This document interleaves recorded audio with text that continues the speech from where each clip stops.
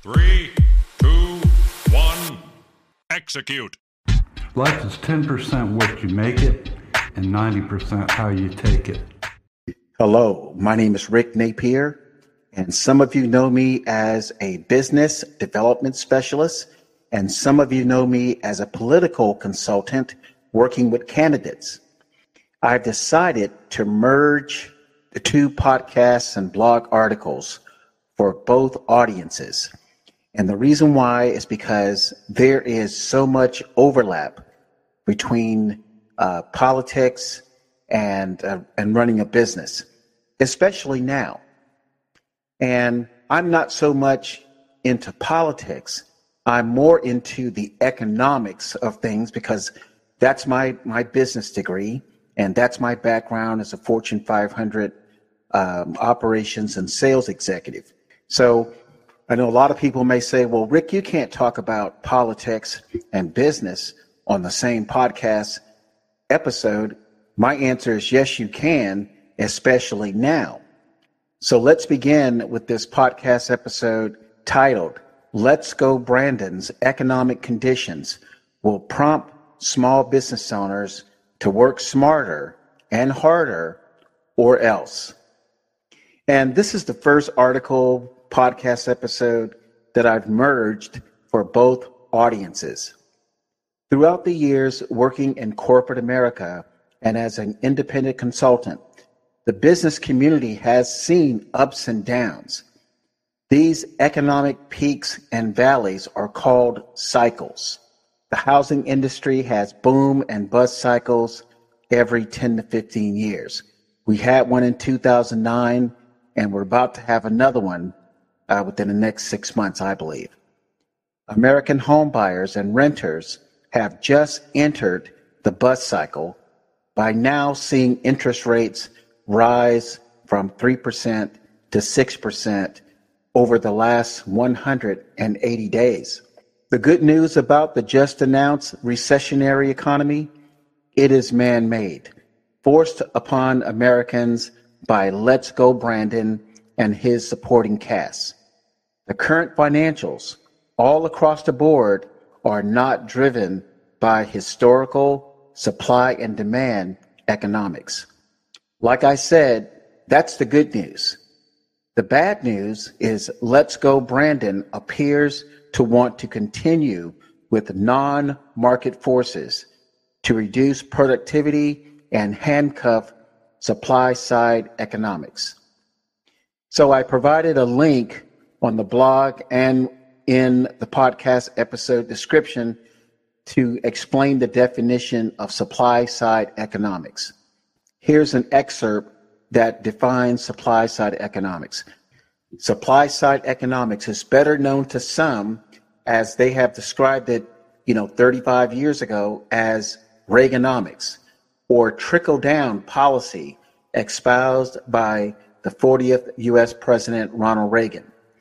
President Reagan and his Republican contemporaries popularized the controversial idea that greater tax cuts for wealthy investors and entrepreneurs provide them with incentives to save and invest and produce economic benefits that trickle down to the overall economy. Now, to give readers an example of how media companies interpret supply-side economics, either positively or negatively, I purposely included a supply-side definition with the phrase wealthy investors.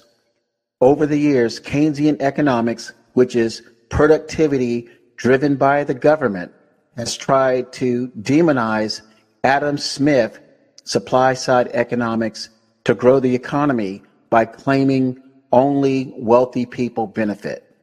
So here is a newsflash. Wealthy people are needed to provide the capital to expand. Wealthy people always reap capital investment rewards by assuming great financial risk. Why would any sane person or group invest billions of dollars without an opportunity for a good or great return on investment, or ROI?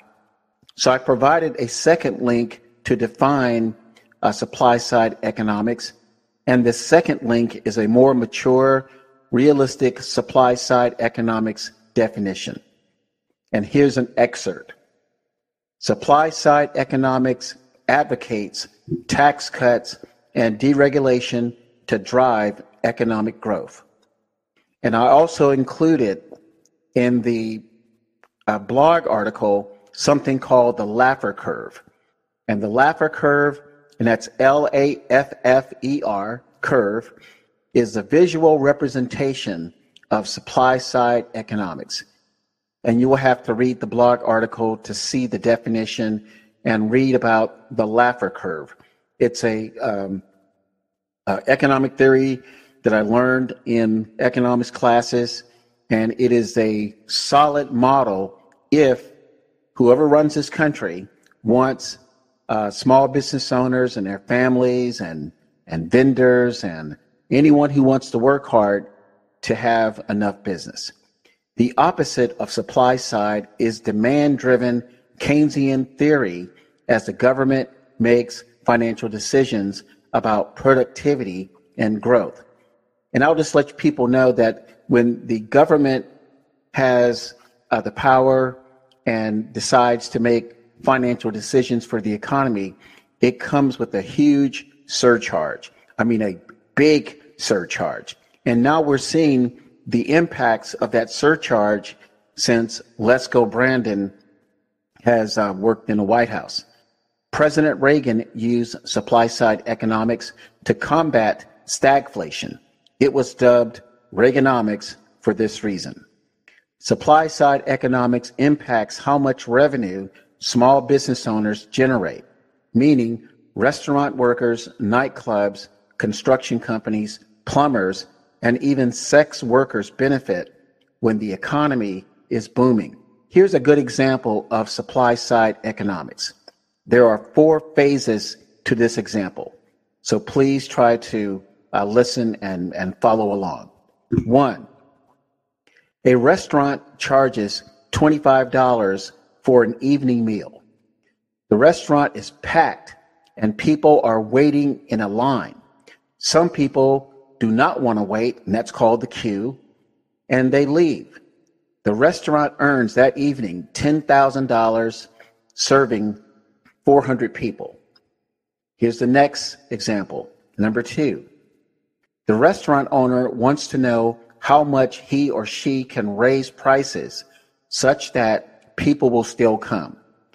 The owner decides to charge $30 per meal instead of $25, and patrons still dine, but the queue or people waiting in line is not as large.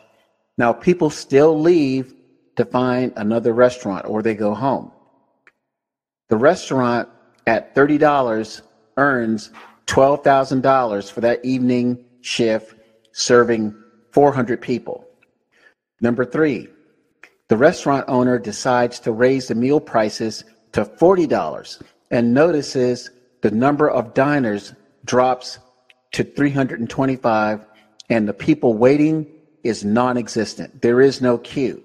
More shocking, the restaurant has no customers during the last 45 minutes the restaurant is open. The restaurant generates $13,000, about $1,000 more than at $30, but has 45 minutes of dead time, meaning the last 45 minutes the restaurant is open, no one shows up. And here's the last phase of this 4-part example. Finally, the restaurant owner, fearing people will see 45 minutes with the restaurant serving no one, the owner drops the price to $35 from $40, and 420 patrons dine. There is a queue, but people do not leave. They stay in line and wait to be served. At $35 and 420 diners, the restaurant owner generates $14,700. Above is the best definition of supply-side economics. The restaurant owner ultimately discovers that $40 was too high. $30 was too low, and $35 was the best price patrons found fair for their dining experience.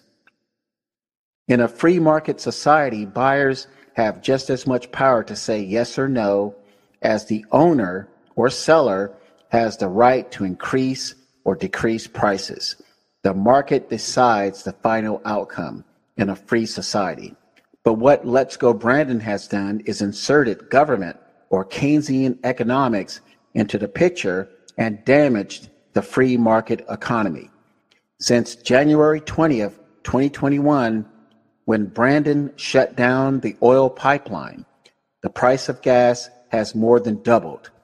These increases are not market forces because the government intervened. The chain reaction has been felt across all businesses and with all Americans. American businesses cannot accommodate exorbitant, unnatural pricing spikes, like the restaurant owner who adjusted prices to maximize profit and still satisfy customers. Exorbitant price increases cannot be passed down to vendors and consumers without major repercussions. The three ways businesses can adjust to temporary price spikes are raise consumer prices, lay off workers, increasing unemployment, and use less costly or inferior products. This blog podcast topic will be incomplete without providing the above context. I mentioned three ways businesses can adjust to temporary price spikes. However, there is a fourth solution that must be implemented under this Let's Go Brandon economic environment. This fourth solution involves working smart, working hard, and using a system. No longer can small business owners limp through days and months in their businesses, not being aware some of their potential customers are experiencing economic uncertainty.